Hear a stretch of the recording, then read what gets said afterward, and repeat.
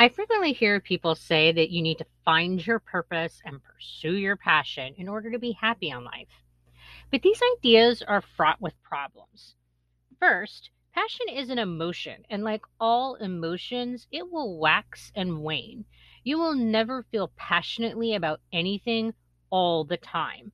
Believing that any emotion, let alone strong emotions like passion, can be sustained over long periods is just unrealistic and will inevitably lead to disappointment.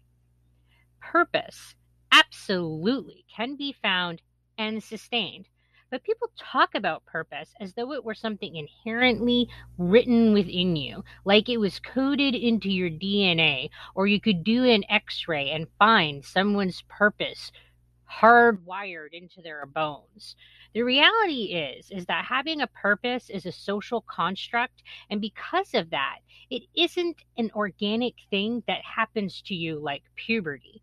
Yet, we treat it that way in society. This is why the midlife crisis and the empty nest are a thing. People go through their lives waiting for their purpose to be magically revealed to them. They find purpose and then they change. And then that purpose is no longer a fit.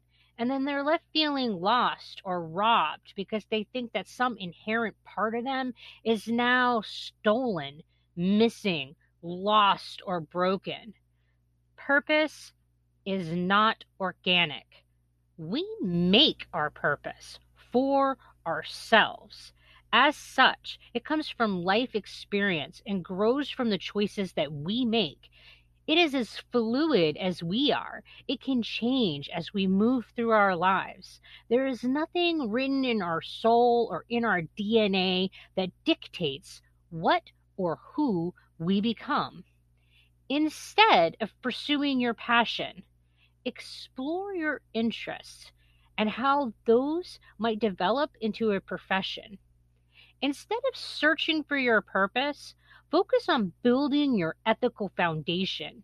Once you know what you value in life, you will be able to imagine how those values should shape your life, and that can become your purpose.